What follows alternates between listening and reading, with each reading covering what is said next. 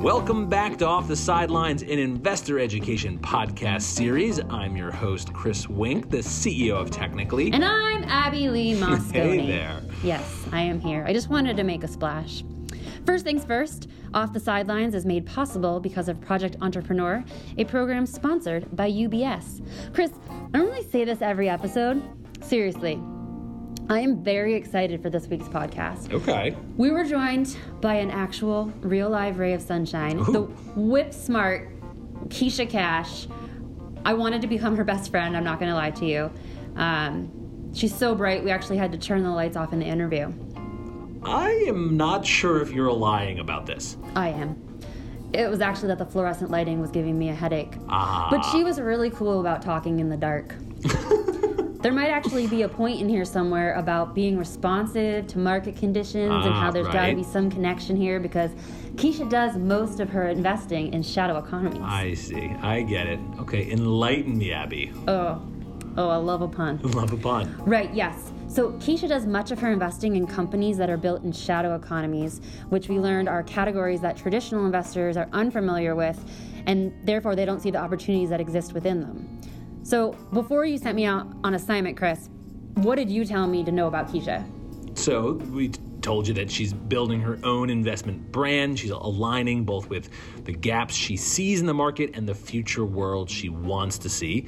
That's something any investor can do if they have a real worldview like Keisha does. And she has one for sure. She's the founding general partner for the Impact America Fund, a venture capital fund which invests in early-stage entrepreneurs that use technology to broaden the path to economic opportunity in America. Keisha started this fund specifically because she wanted to harness market opportunities that were overlooked by traditional investors. Just so amazing. Ray of sunshine, I've heard. Ray of sunshine. Keisha talked to us in depth about her process for uncovering and choosing the investment opportunities in her portfolio. And her investment thesis is actually quite unique in that she focuses on underrepresented entrepreneurs, people of color, women, all who have strong lived experiences, which she'll define in depth later on in the interview. Keisha has been dubbed a top 5 game changer by Forbes and a power investor by Essence. So I don't know about you, but I am on the literal edge of my seat to hear what she's got to say. I am too. Well, I did speak with her inside a conference room with the lights turned off, so I do know what she says, but you don't know yet, so I'm excited for you and for everyone else. Listen up. So, really challenging question off the bat. Who are you? And what do you do? Introduce yourself to us and to our listeners.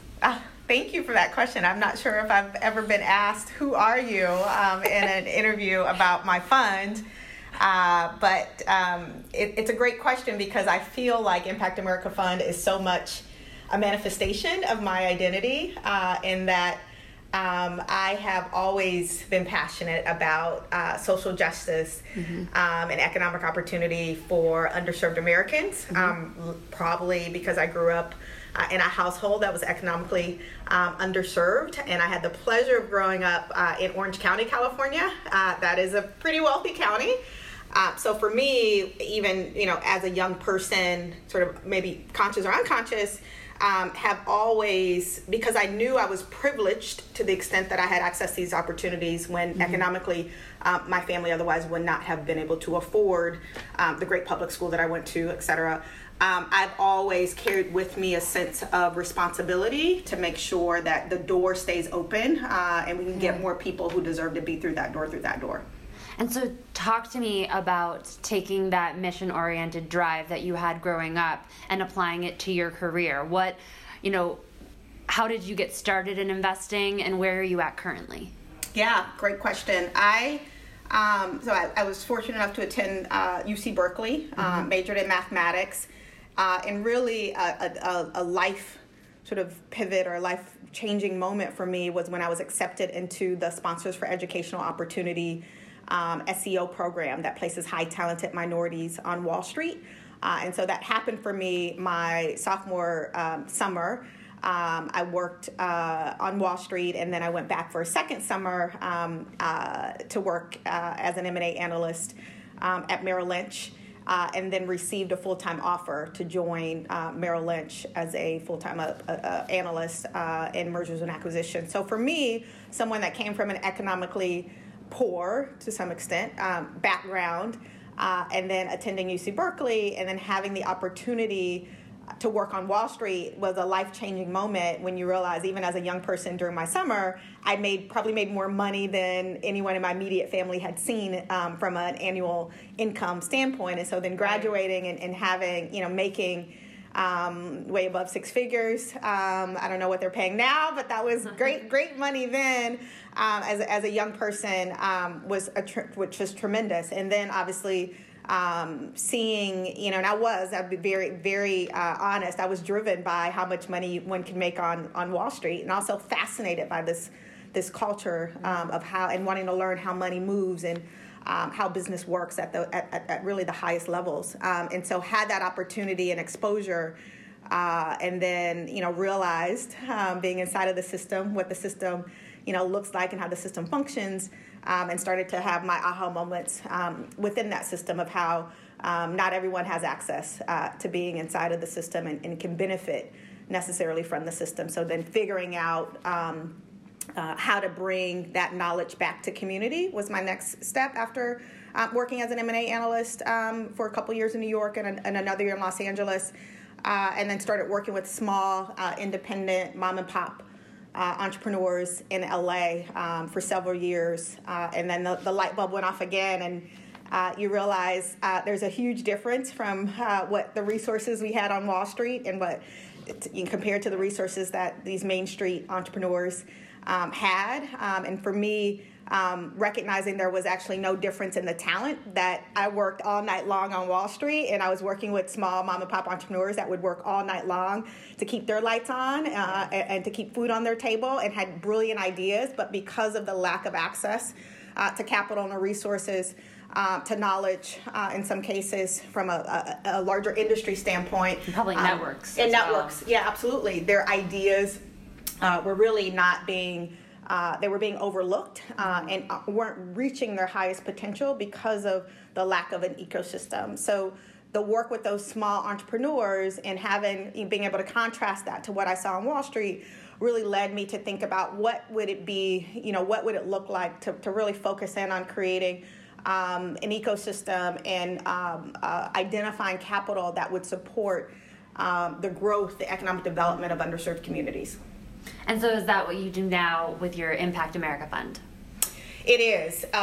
It's been a long journey and path to get to being able to deploy capital out of a fund structure. But Impact America Fund itself, Fund 1 and now Fund 2, very much focused on going from, how do you support what I did in LA with a small mom and pop shop? How do you support a one company in the case of the work I was doing before, to now the fund, Impact America Fund, we invest in tech-enabled businesses and technology solutions that can support thousands and tens of thousands of individuals and or small businesses. So really thinking about how can we do this faster and with more scale is how Impact America Fund approaches its investment thesis. An example of that, we're invested in a company that's based in Oakland. The name of that company is Maven. And Maven is a e-commerce platform that enables hairstylists to generate additional income via selling products direct to their customers. And Maven is actually evolving as a company now, and those products will also include services. And so it's exciting to where this company's headed. But over the last 4.5 years, Maven, through its business model, has supported, they've built a community of over 50,000 hairstylists and really has supported 25,000 hairstylists with generating additional income each week. In America, if you look at the stats, hairstylists on average generate about $24,000 a year in income. And then depending on the demographics and where you're located, that number could be lower. And so a company like Maven, where in my heyday back in when I was in Los Angeles working with small businesses, one of those small businesses was an independent hairstylist who had a vision of creating and selling his own hair products. And so I went down the rabbit hole with him, and I'm thankful that I did, because I learned so much about the hair industry. And we flew to China, and we looked at factories, and we actually built a kind of smaller e-commerce platform specifically for that hairstylist. So fast forward 10 years, when I met Deshaun, the founder of Maven, and he had this idea of building a technology solution that would support tens of thousands of hairstylists.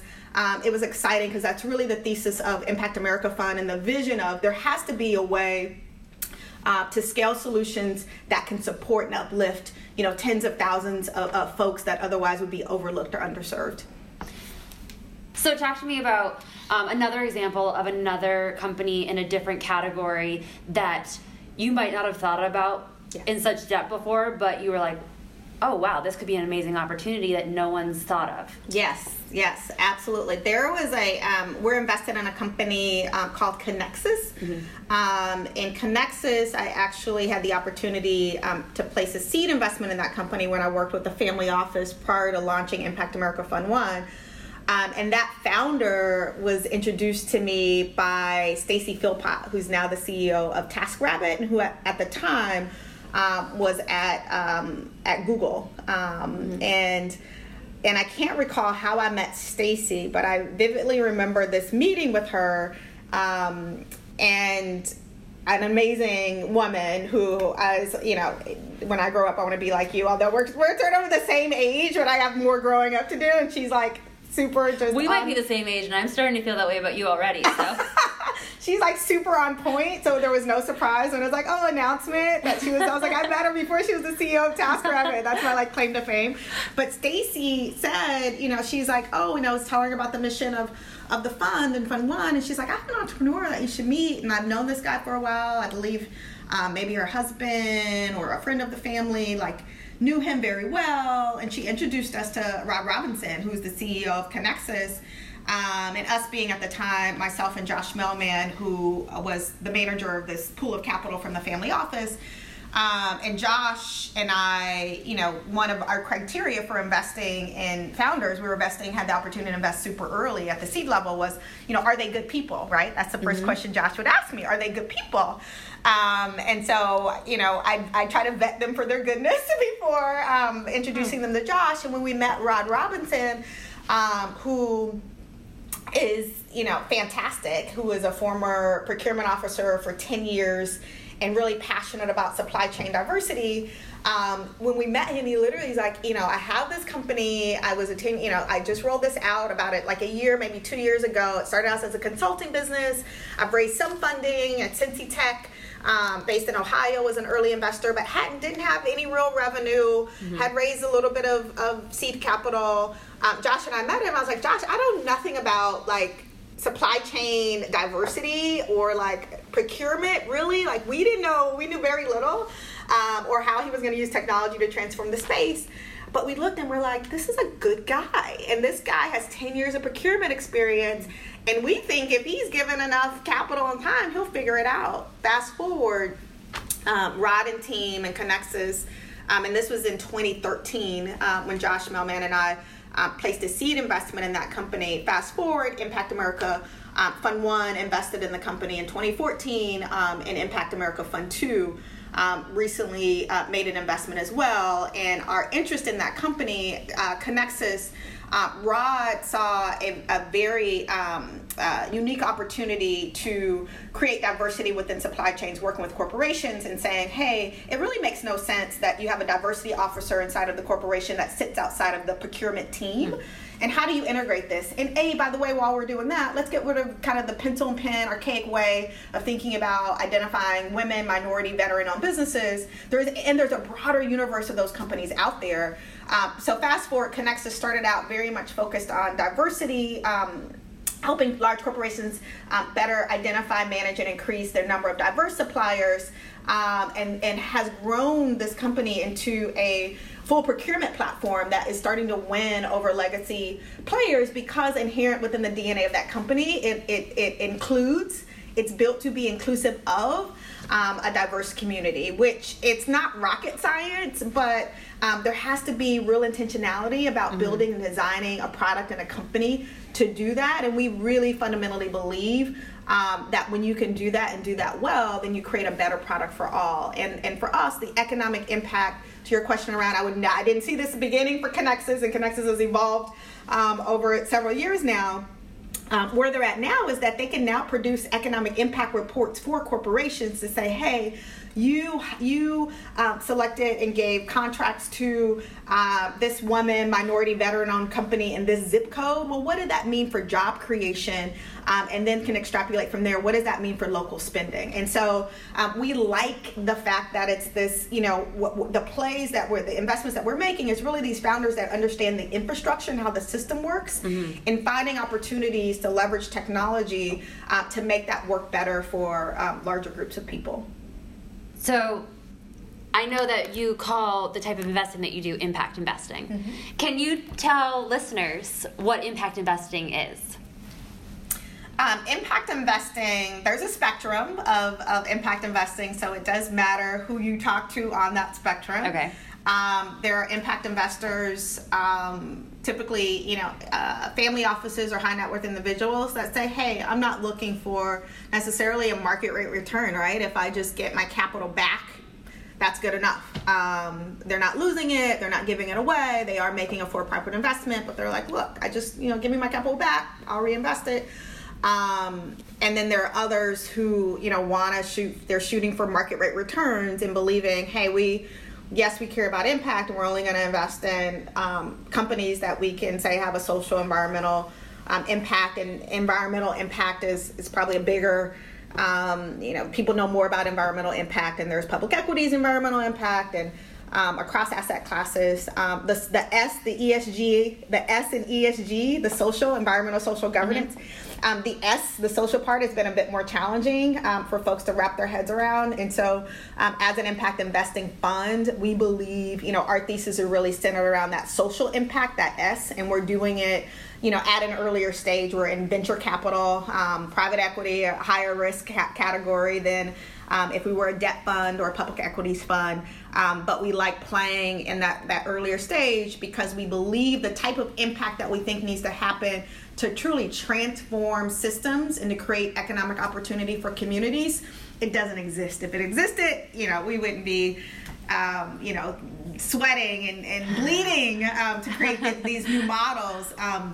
And so I want to Impact America Fund, the role that we play is at that really early, quote unquote, high risk catalytic capital standpoint, which is necessary in order to bring these new innovations to market. And so we're intentional. We want to scale impact, and we're intentional about putting ourselves at an early position so that we make sure new innovations come to market. And I fundamentally believe as corporations go through their evolutions and changes, what we call now, we believe we'll have a number of social responsible exits.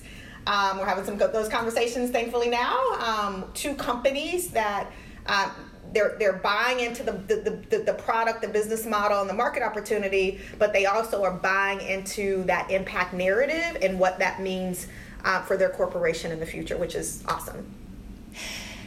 When you are making an evaluation of someone or a company, are there any red flags that you look for, and what are they? Yeah, that's a good question. So we absolutely are looking for founders that are 100% in. They have to be 100% committed. We know from the companies, the now almost 15 companies that we've had the opportunity to invest in, that it requires a commitment beyond a commitment beyond a commitment. If you're taking venture capital dollars and the expectation is for you to scale, and to scale pretty quickly, honestly, in a 10-year time frame. The life of my fund is 10 years, and really you're looking for exits year 6, 7 if you're lucky. And so to move that fast, right? So you're like, okay, 7 years, ideally if I'm investing today, I want to exit this company in 7 years.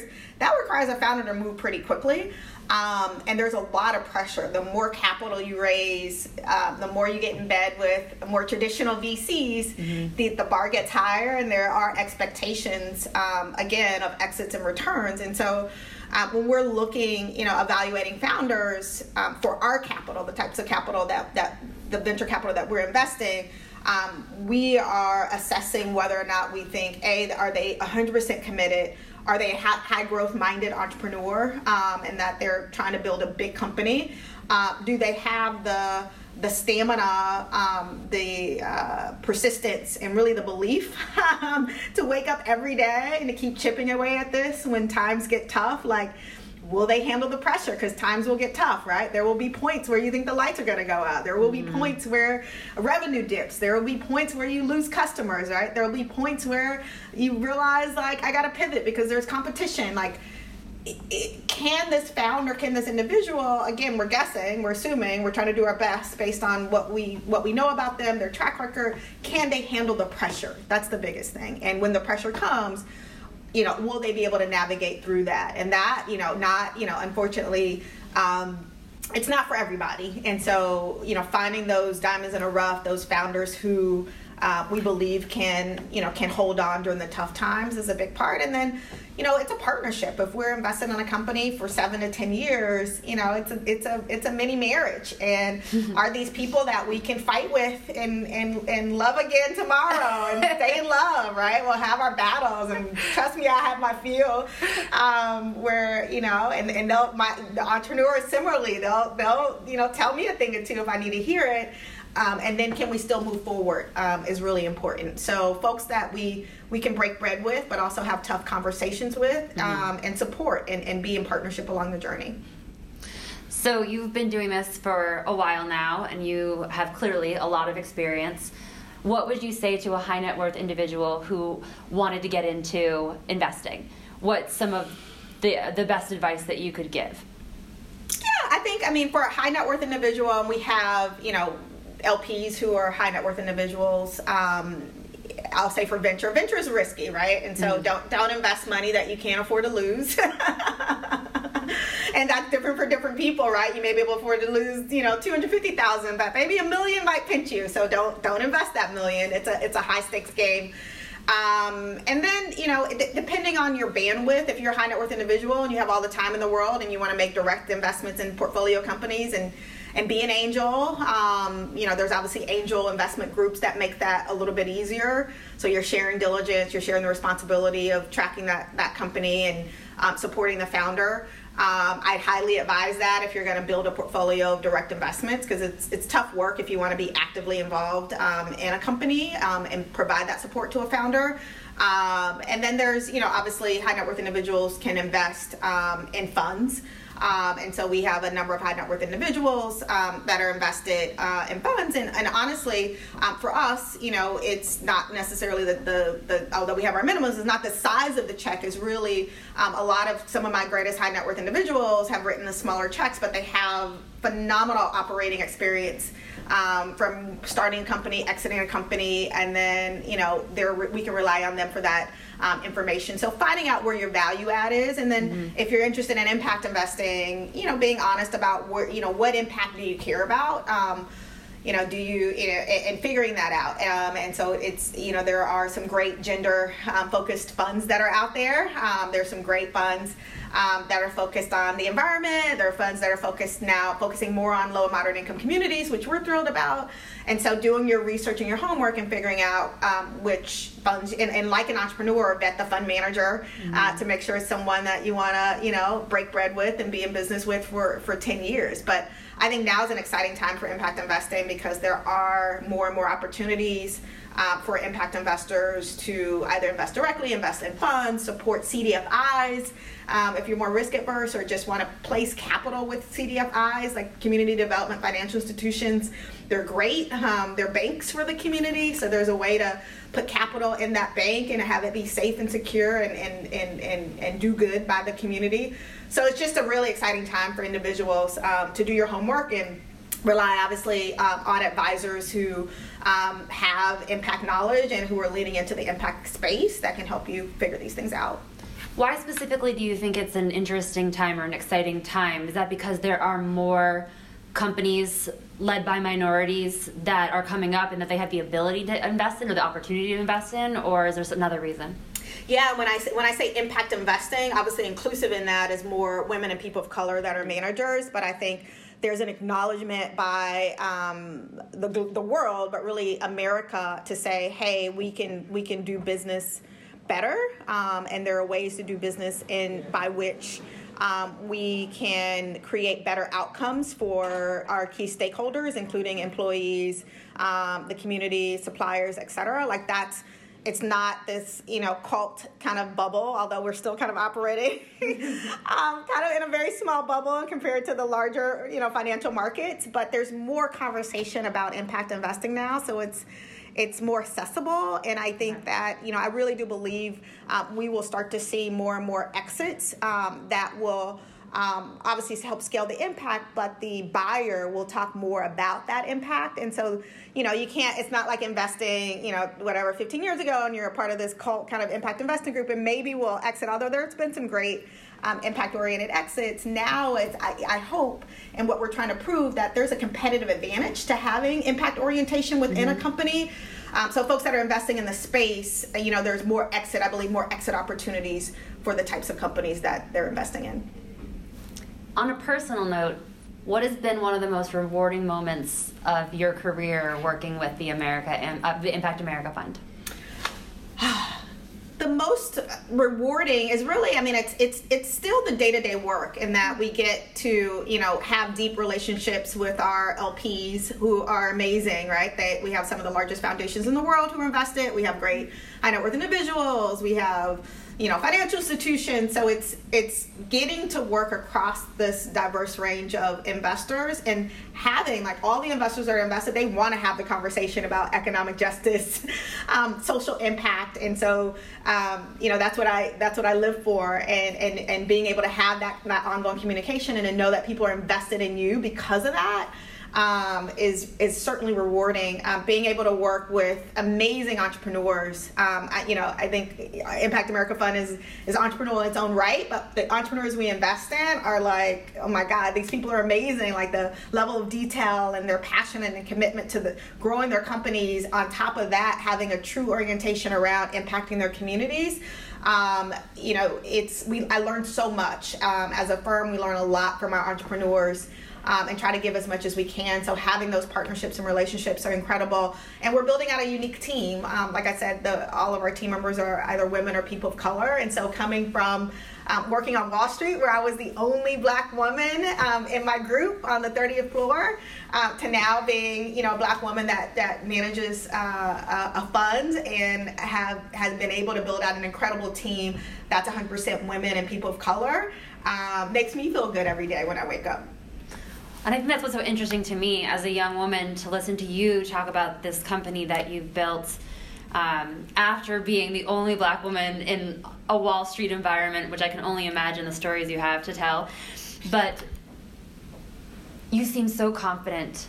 And what would you say to other young women who might doubt their ability to compete in a world like this that is so male-centric, and that is so intimidating? What's your advice to young women who are inspired by what you're doing? Well, I just quickly want to ask you, when we started this conversation, you mentioned to me that you're a freelancer, and you yourself are independent. How did you have the courage to go out on your own?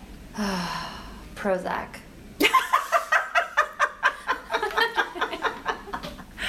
Oh, let's see. I just didn't find the corporate world. I was working in advertising.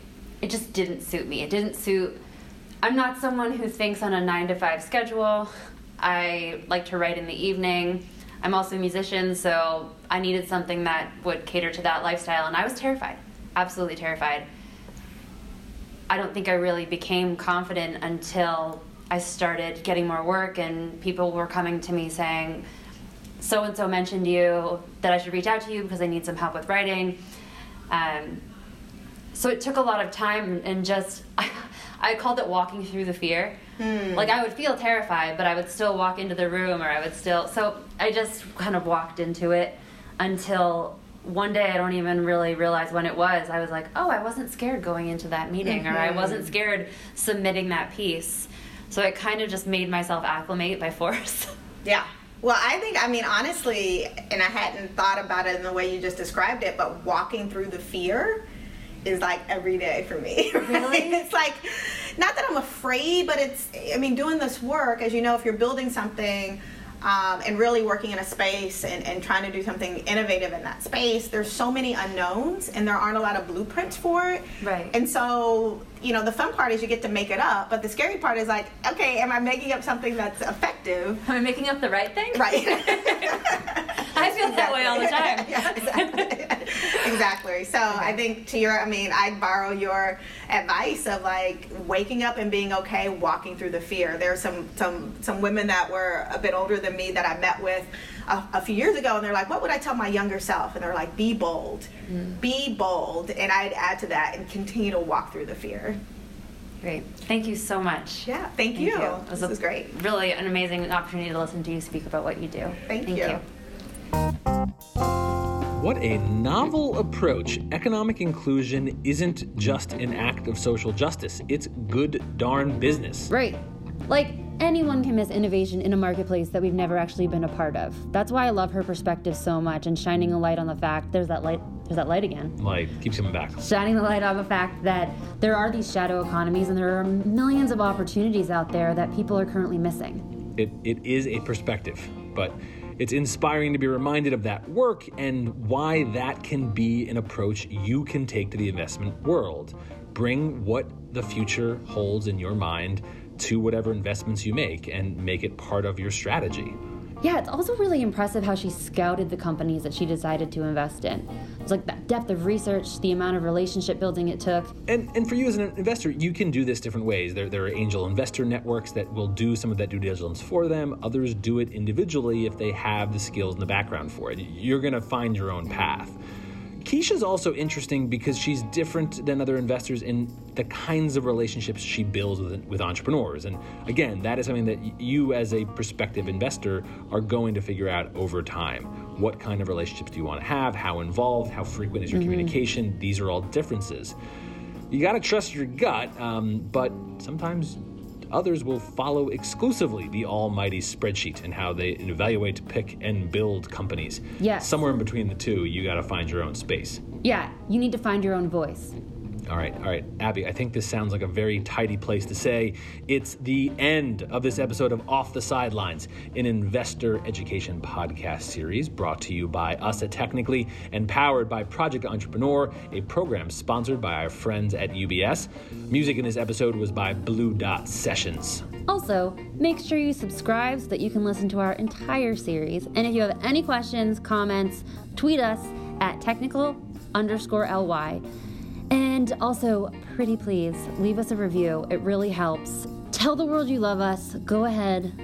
Make it clear. We know. We love you too. What a rallying cry, Abby. Thank you for listening, everyone, and join us next time.